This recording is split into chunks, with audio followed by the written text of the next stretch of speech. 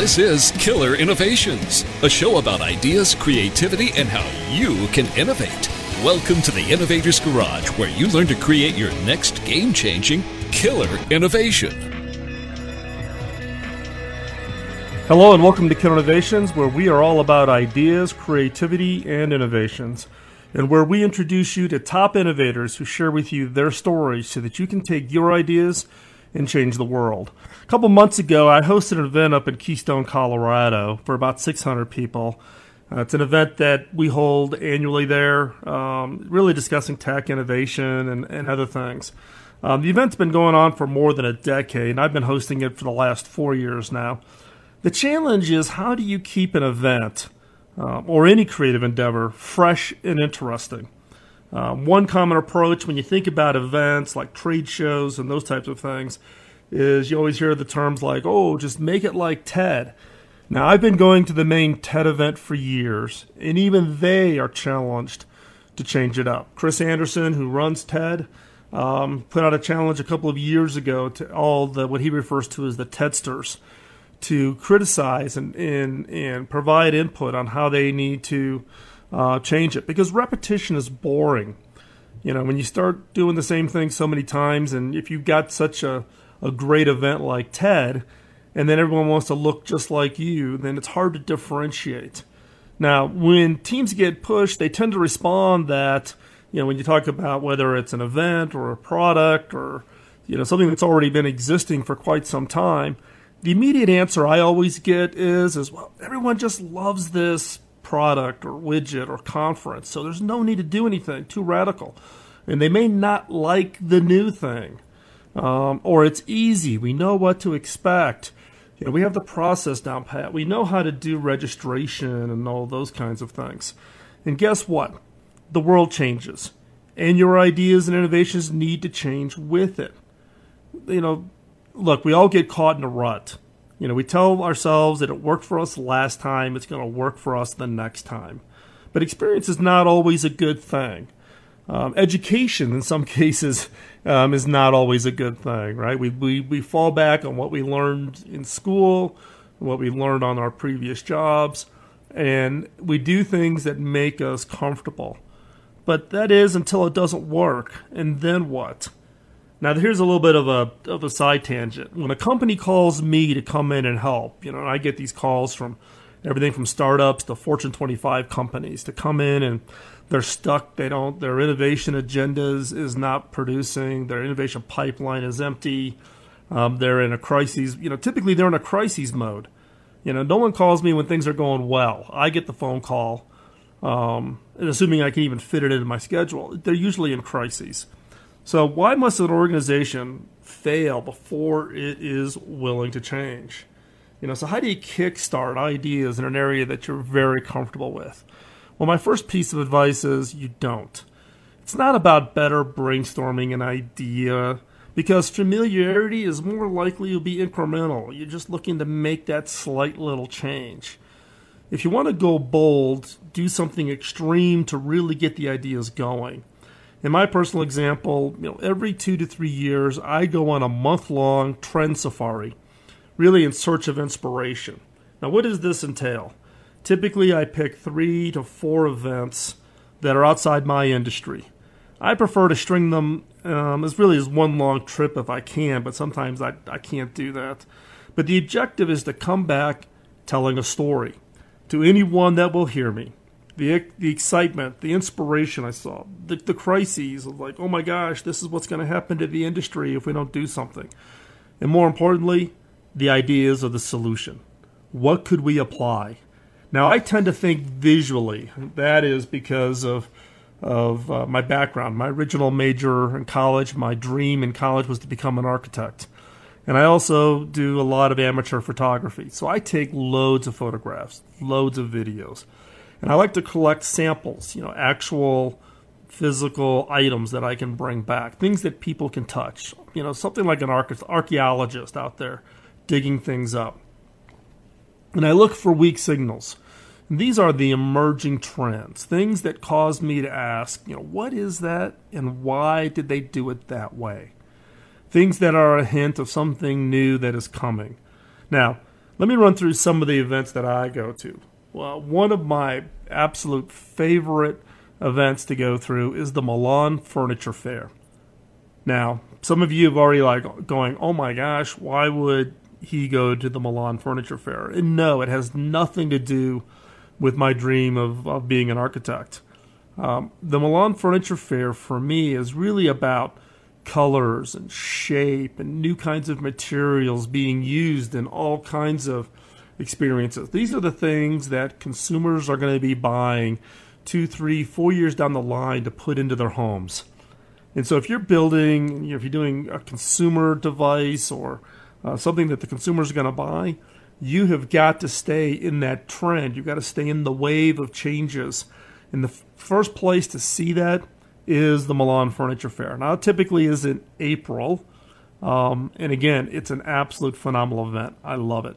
Second, for me, is the London Design Festival, usually in September. Now, this focuses on industrial and product design.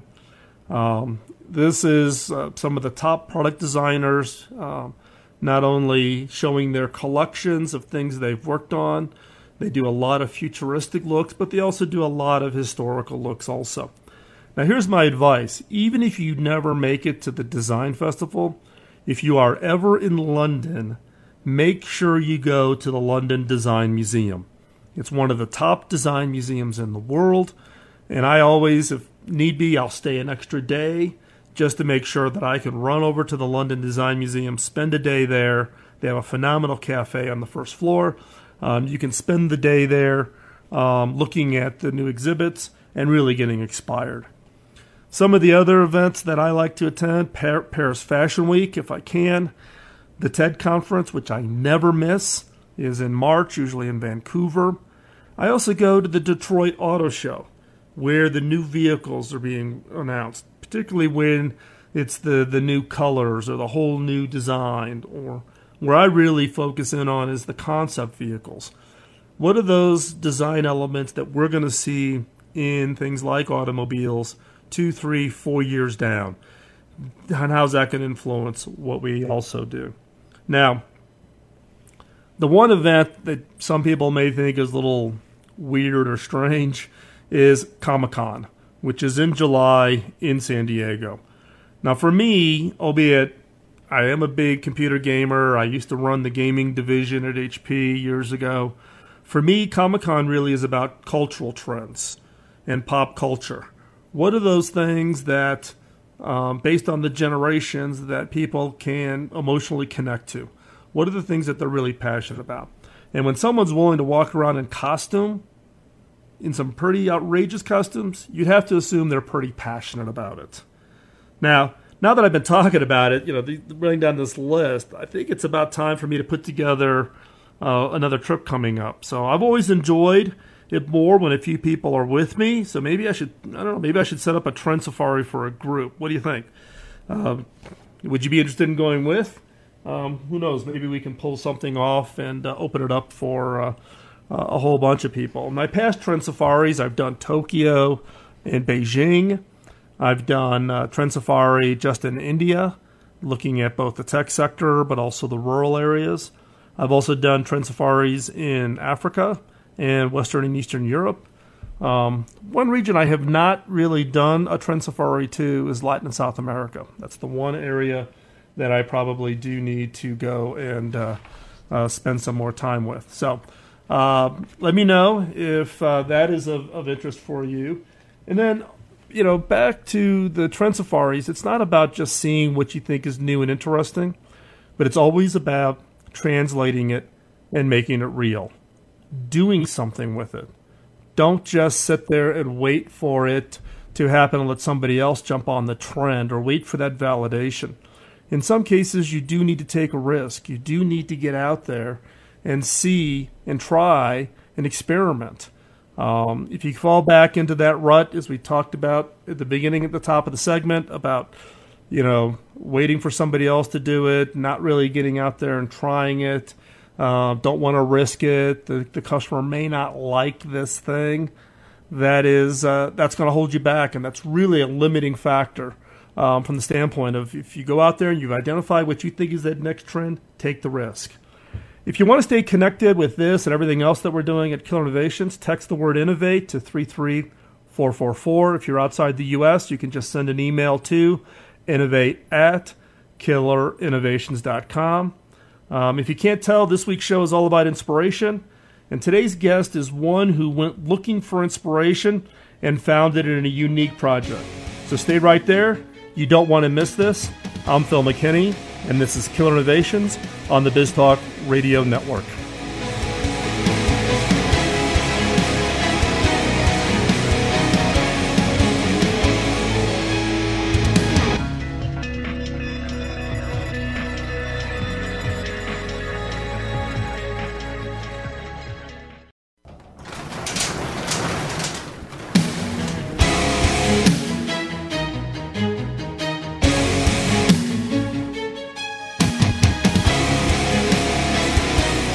This is Killer Innovations, a show about ideas, creativity, and how you can innovate.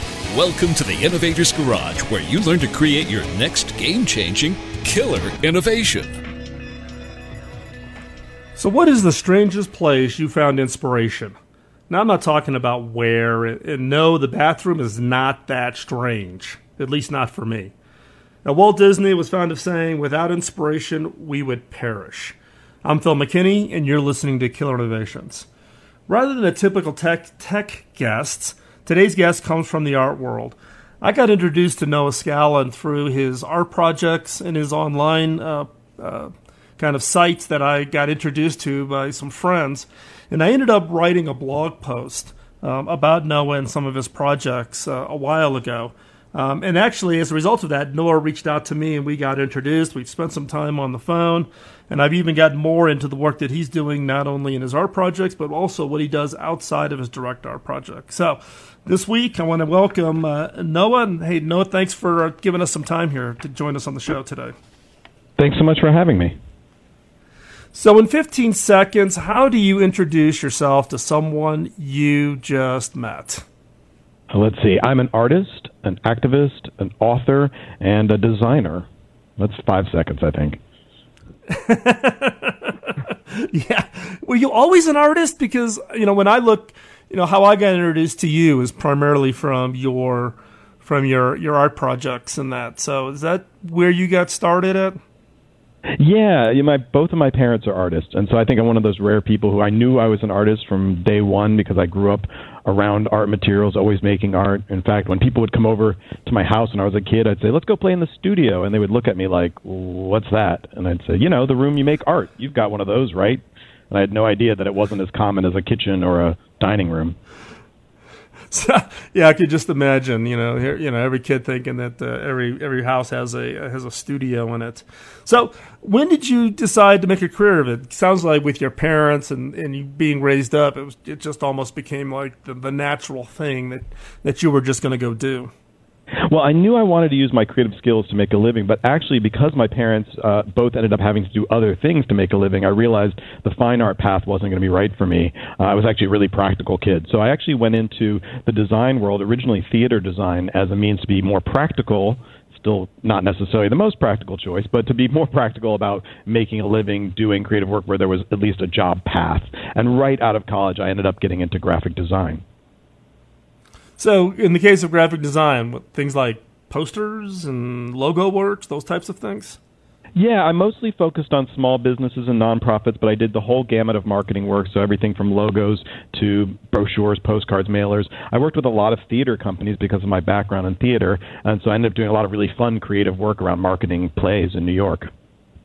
Oh, wow, I didn't realize that. So So in this case, though, you started off in doing that.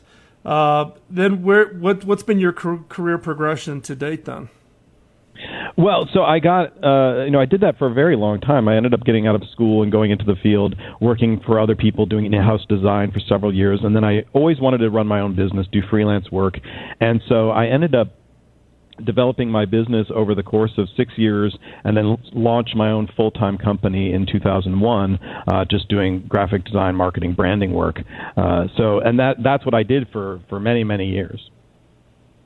Yeah, and so one of the ways, the way that you and I got introduced is I'm a big believer in what I refer to as, constraint-based innovation, and that being around, forcing yourself to have to do a certain amount of work within certain kinds of constraints.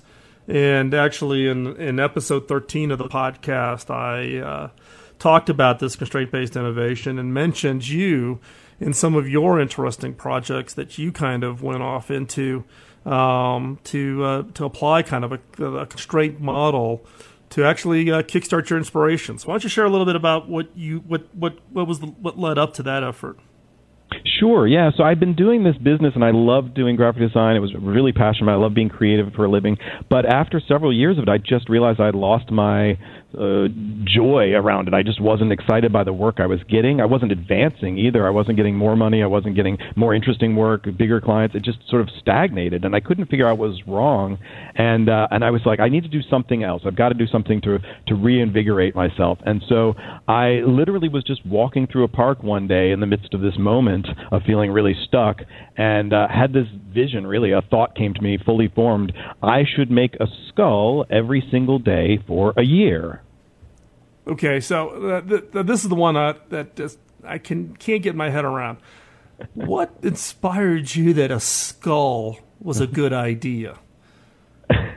I know, it sounds totally crazy, and the only thing I could say is that everybody has weird thoughts going through their head all the time. It's that I think most people ignore them, and as an artist, as a creative person, I can sometimes embrace those and grab them. And it was really just, I happen to like skulls. It's one of the many things that I find interesting. Because I grew up as an artist, I grew up around anatomical imagery. I liked pirates, I liked archaeology, I liked biology, and so it was just a thing I happened to like. And I really, one of the things I learned from doing the project was that it's important to trust your gut, and that if something just appeals to you and you have some passion around it, that's the thing to go for, rather than being like, what do you think the world will like? I just happen to like skulls. It turns out, when I put them out to the world liked them as well. Yeah, so this fully formed idea that you should do a skull a day, that was just for yourself, though. There wasn't really this intent, like you said, to meet some kind of market need or market demand.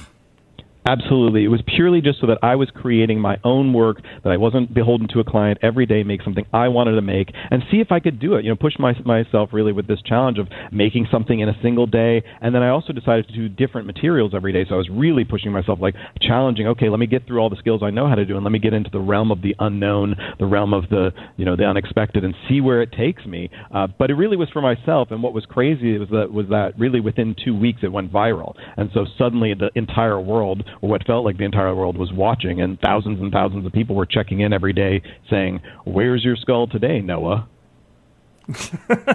So it's all of a sudden you have thousands of people looking over your shoulder, either encouraging you or judging, right? Yeah, and that was terrifying, but basically all the really good stuff that came out of the project came because, in fact, I shared it with other people and didn't keep it to myself, because I just got such an amazing response and this audience that just grew and grew. And even though the project was years and years ago, I still have a following that's growing continually. I like to say I'm in Skull a Day 9.0 now, basically. And so this whole thing just went viral. And as a result, though, you've kind of got into a lot of different other areas. So we're going to cover that upcoming in this next segment, so stay right where you're at. If people want to follow you, what's the best place where they can find you? If they'd like to see my own work, it's at noahscalin.com. You can see the Skull a Day project at skulladay.com. So we're not done. You'll want to hear the rest of what Noah has done, kind of post his Skull a Day project. So stay right there. I'm Phil McKinney, and you're listening to Killer Innovations on the BizTalk Radio Network.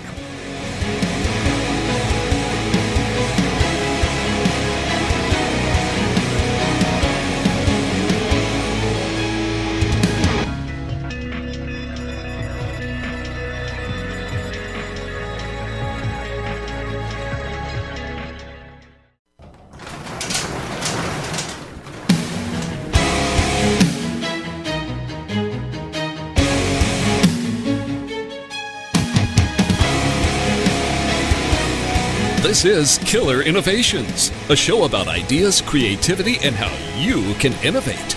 Welcome to the Innovator's Garage, where you learn to create your next game-changing killer innovation. Many people think that the tricks, tools, or approaches from other industries cannot apply to what they are doing, and that somehow we're all unique and we're all special. Hogwash, and that's probably the nicest word I can say on national radio. Listen closely and see what you can learn from Noah and his work on how he found his inspiration in the art world, and how sometimes even in the innovation and creative space, we all go through that dry spell, and sometimes we just kind of need to kickstart ourselves to get ourselves going again. We all run through it, but I think what you can learn here from listening to Noah is really finding that way to do your own special projects to help you get kickstarted. So let's pick up where we left off. You had success with the skull a day. Then what happened? Well, what was interesting is that I suddenly started getting asked to talk about my work, to publish books about my work. And, at first it was this sort of craft art audience that was interested, mainstream audience, but then suddenly businesses got interested, and I was asked to start talking to the clients of innovation companies. And I had no idea how what I was doing as an artist would apply, even as a designer in the commercial world. And so I sat and listened to them couching the stuff I was saying, and I was like, oh, look at this validity to the work I learned as an artist, applying to people in businesses of all industries. And so that slowly led to me going out and working directly with clients, and I now have a new consulting firm where I work with corporate clients all over the world about creativity and innovation, but rooted in the tools that artists use to keep themselves innovative and creative on a regular basis. So yeah, and if I look at the list of customers, it's everything from Fortune 50 companies and across a wide range of industries. So do you think your message then is resonating with them, or is it, do you get the feedback that it's actually engaging with them on this, that they're actually taking it to heart? Absolutely. The amazing thing is over the last 5 years of working with one of my companies, I've watched them come closer and closer to what I've been teaching rather than, me moving towards them. It's recognizing that they see a real need for this. Everybody, when I ask in a room these days, do you think you need creativity in your work? Is it a necessity? Regardless of industry, every hand just about in the room goes up. Of course, the other side is I go, do you think you're creative? And very few hands go up. And so there's a huge gap right now, and companies, I think the ones that are smart are recognizing this is what they need to stay ahead of the game if they want to be successful in a really volatile market. So I'm guessing that the listeners now are sitting at the edge of their seats wanting to know. So what are the 3 lessons that our listeners can apply to themselves to be more creative? Bundling up what you learned and what you share with your consulting clients. What are those 3 lessons? Sure. It's a tough one because I cover a lot of stuff, but I would say the ones that really resonate or cause the most sort of thought from people are, well, the first one I'll say is give things away. It's a really terrifying statement. I think people understand it if they work in the tech industry because they know about open source, but I'm talking about bigger thing too, because a lot of stuff is secret, projects that people don't share, think that they're going to be really great if they just hold on to them, and what it turns out is that the more that you open up yourselves to other people, and that can be just with collaborating internally, the more likely you are to find really more interesting new solutions than just thinking you're going to do it on your own and keeping it to yourself. Great. And that's actually one that I've learned because, I can't tell you how many times I get people wanting me to sign a non-disclosure agreement before talking about the idea. And what I've learned in my career is the value's not in the idea, the value's in the execution.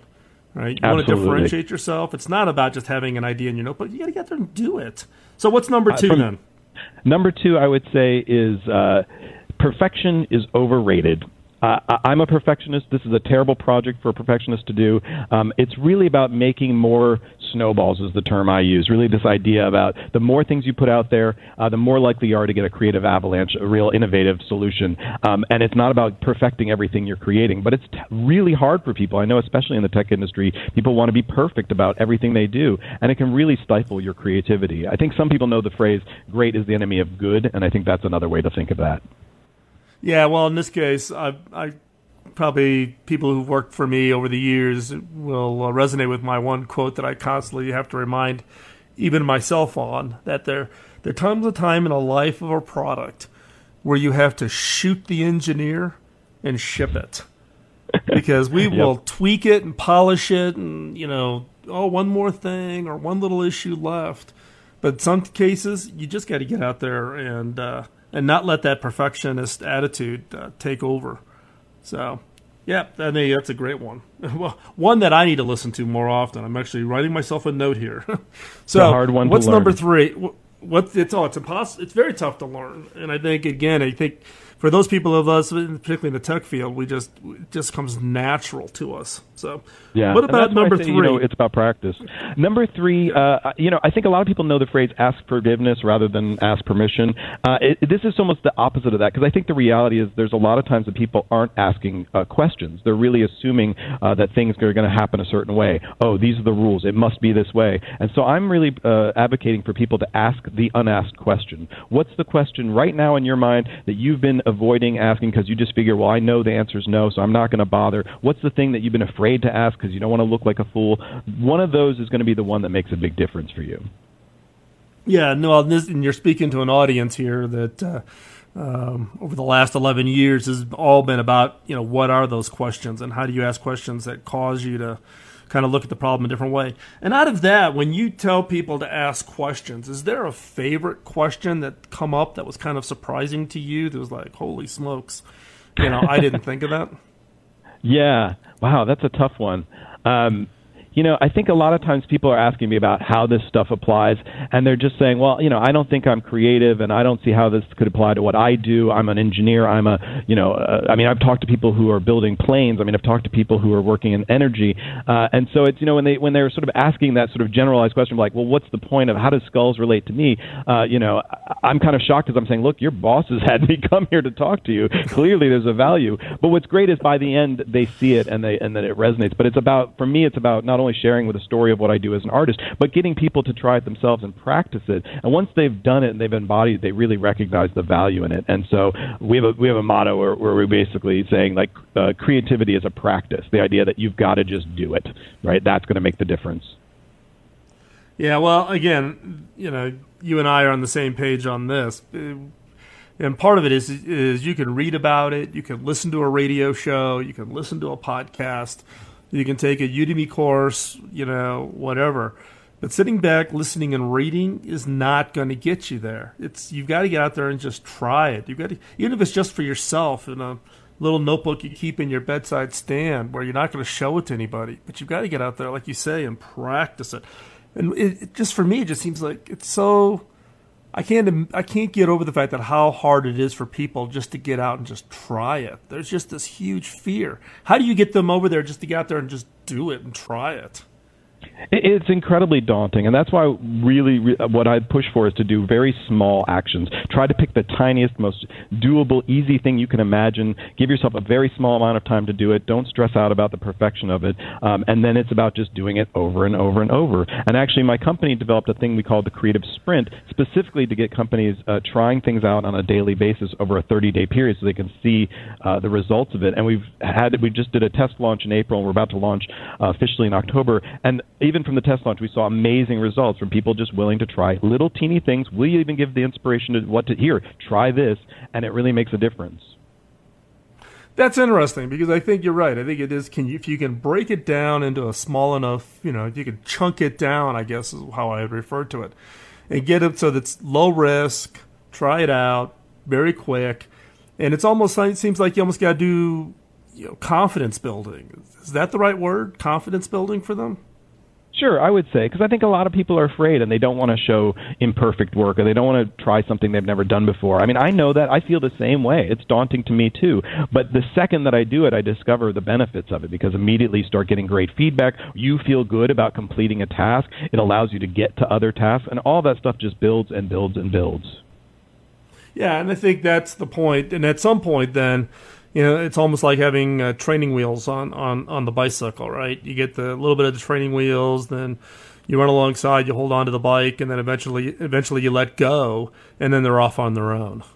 I think that's the right way to put it, because really it's about momentum. And what we found is that, an object in motion tends to stay in motion, right? And so it's the hardest thing is to get started. And so we're always talking about, like, what's the smallest thing? Because that's the thing. If you can get that rolling action, if you get that movement going, you can build on that. So, Noah, if people want to follow what you're doing, how can they find you?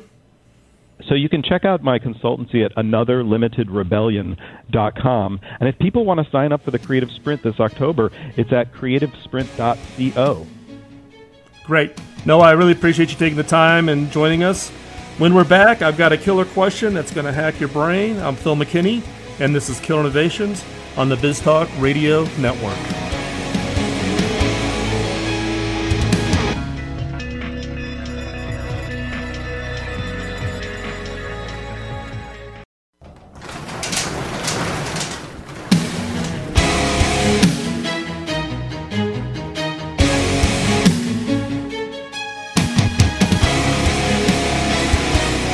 This is Killer Innovations, a show about ideas, creativity, and how you can innovate. Welcome to the Innovator's Garage, where you learn to create your next game-changing killer innovation. So did you do your homework last week? My objective is to give you challenges that will cause you to exercise your creative muscle. If you haven't started, it's easy. Just go out and buy yourself a small notebook. Now, I'm a big fan of moleskins. I have a very specific Uniball pen I use. I'm a little bit of a fanatic. Drives my wife crazy. But just go out and find yourself a small notebook, grab any pen, and for each exercise each week, write it on a page, and then each morning, give yourself 15 minutes and just work on it. And as the week goes by, it becomes easier. Just as you do if you go to the gym right after your New Year's resolution and you start walking and then you start jogging and then you start running and then pretty soon you're competing in marathons. It's the same thing when you're exercising your creative muscles. And just think about it. You're not paying a gym membership for your creative muscles. You're getting it for free. So questions are a mind hack. Your brain cannot stop itself from answering it. It's one of the key tools that I discovered decades ago and have used it repeatedly. I've collected questions. There's probably about 140 or 150 questions in my list right now. So what's the question for this week? The question for this week is, what are the unshakable beliefs about what your customers want? What are those unshakable beliefs about what your customers want? Now, the one thing is to know what your customers want to do, and others to understand how they intend to get it done. Now, unshakable beliefs also are those things where inside your organization, people have kind of built up this folklore of what customers want, what customers will like, what customers will not like, and we stop ourselves from actually going out and testing it. We've got what we think of as absolute and perfect information from history and therefore try to apply it. Now, it's easy to look at their goals and tell yourself that your product will match their needs. You think you understand them and you know what your product or service is and you think you can match it. But most organizations make major assumptions about what the customers want, and that's how they become these unshakable beliefs. And competing companies can have the same unshakable beliefs, but radically different strategies on how to achieve them. The example here, Airbus and Boeing. Both companies brought new long-range aircraft to market at pretty much the same time. However, their respective offerings, the A380 and the 787 Dreamliner, reflected radically different ideas of how airlines will meet the needs and desires of the passengers. For instance, some of the objectives were both companies understood the bottom line in the airline industry is what they call CASM, C-A-S-M, which is cost per available seat mile. And you want to get that as low as possible. Both claim their aircraft are fuel efficient. Each use radically new technology. 787s made with some lightweight, high durable materials. The A380 boasts new integrated avionics systems. However, the A380 and 787 reflect completely different philosophies about how passengers will get from one destination to the other. The A380 is a hub-to-hub aircraft. Its size limits the airports it can service. Yes to London, yes to LAX, Los Angeles, but even there, LAX had to build a special place to park the plane for the A380. And also you can land it in Singapore, but you can't take it to Cleveland or Oslo or Fort Lauderdale. Boeing is betting the other way. The 787 is small and nimble enough to service the second-tier cities, yet its fuel efficiency allows it to function as a long-range aircraft. Airbus and Boeing both ask themselves the exact same question. What are your unshakable beliefs about what your customers want? Yet they veered off in completely different directions based on what they believed the customer's needs and wants were. Now, the jury's out as to who made the better bet, but my gut instinct is that both companies will struggle before eventually finding sufficient market share to justify their gamble. Innovation isn't always about beating your competitors. It really is getting out there and understanding your customers, not by having some unshakable belief, but actually engaging with the customers, being face-to-face with the customers and talking with them directly. So as a reminder, this week's killer question is, what are your unshakable beliefs about what your customers want? So your assignment this week, identify 5 unshakable beliefs your company has about your customers. And for each, generate 5 ideas if that belief were not true, such as customers always want X or they never want Y. So five unshakable beliefs and generate 5 ideas for each of them. So you may be surprised about how many unshakable beliefs are not true. And why 5? It's what I call an idea quota. It's really just to kind of get you kick-started. So get your notebook out and start exercising. And if you finish up those exercises, those homeworks and those exercises, send them to me at phil@killerinnovations.com, and I'll share the best ones on the show. Or if you mark it private and you just want to have a private back and forth, you can send them to me, again, at phil@killerinnovations.com, and I will reply with my thoughts on your ideas. I reply to all of my emails, so go ahead and email away. And don't think you only have the 1 week. If you're listening to this podcast after the broadcast date, go ahead, do the homework, drop me a note. And more importantly, as we talked in the last segment, get out there and do it.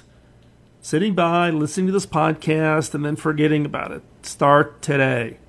Get the notebook, write down the challenge, work on it. It'll generate great ideas for your current business or idea that you really want to bring to market. But the key is I cannot do it for you. You need to take it on. So, a few years back, I created a 2-hour audio course on how to create innovations. It's on Amazon and sells for like $19 from the publisher, which is crazy. So I've decided to give it away in digital download so you can get it for free. How? Just text the word innovate to 33444, or if you're outside the U.S., you can just send an email to innovate@killerinnovations.com, and I'll send you an email with the links to download the audio course for free. Now you can feel free to tell your coworkers and friends, give them the text code, again, innovate at 33444, or tell them just to send me an email, and I'll go ahead and send it to all your friends and coworkers also. And while you're at it, make sure to check out thekillinnovations.com. The new site is live. It's a place where you get plugged in. Also, don't miss out on the great shows over the BizTalk Radio Network. Visit biztalkradio.com, and while you're at it, grab the mobile app, and you can listen to Killer Innovations live. If you know another innovator with an interesting show, drop me a note. Today's show was engineered by Brannon, who has the difficult task of trying to keep me on track and on schedule. I'm Phil McKinney. Don't let the innovation antibodies get you down, and keep on innovating. We'll talk to you next week.